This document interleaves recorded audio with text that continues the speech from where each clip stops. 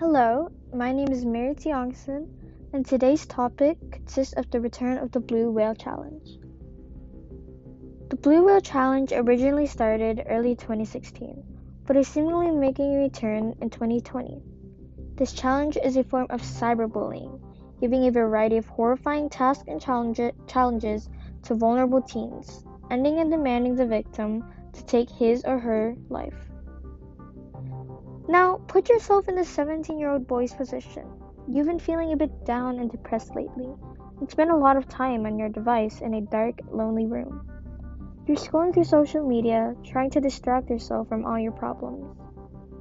When you come across the Blue Whale Challenge, you figured it would be a nice and peaceful way to end your life, but you couldn't be more wrong. You were sent to do a handful of tasks, around 40-ish maybe. Some examples like watching a series of horror movies, or harming yourself with a sharp instrument, each worse than the previous one. This is not what you expected at all. You follow the directions of each challenge, and you feel it's making your life better, making everything easier, and putting yourself at ease, when trust me, it's not. When you reach the last and final task, it demands you to take your life. Your heart stops. So you felt your life was a little bit rough, and you weren't in a good position in life. You were indecisive whether to follow the directions of the game or not. Luckily, the next day at school, your teacher notices the marks on your arm. She talks about it with your parents, and they try to find you some help, such as therapy. You may have survived that, but the challenge pulled you into a deep depression. Every day you have trauma, and your mind can't function to do anything. The challenge may have ruined your life forever.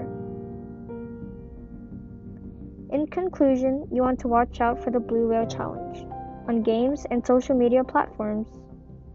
This dreadful challenge has taken lives, caused trauma, and have ruined how people live on a daily basis.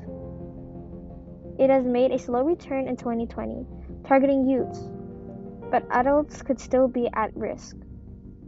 Be cautious of sketchy apps and messages from random strangers on the internet. Thank you for listening to me, Mary Tiongson, on the topic of the Blue Whale Challenge. Stay safe, be careful, and have a good night.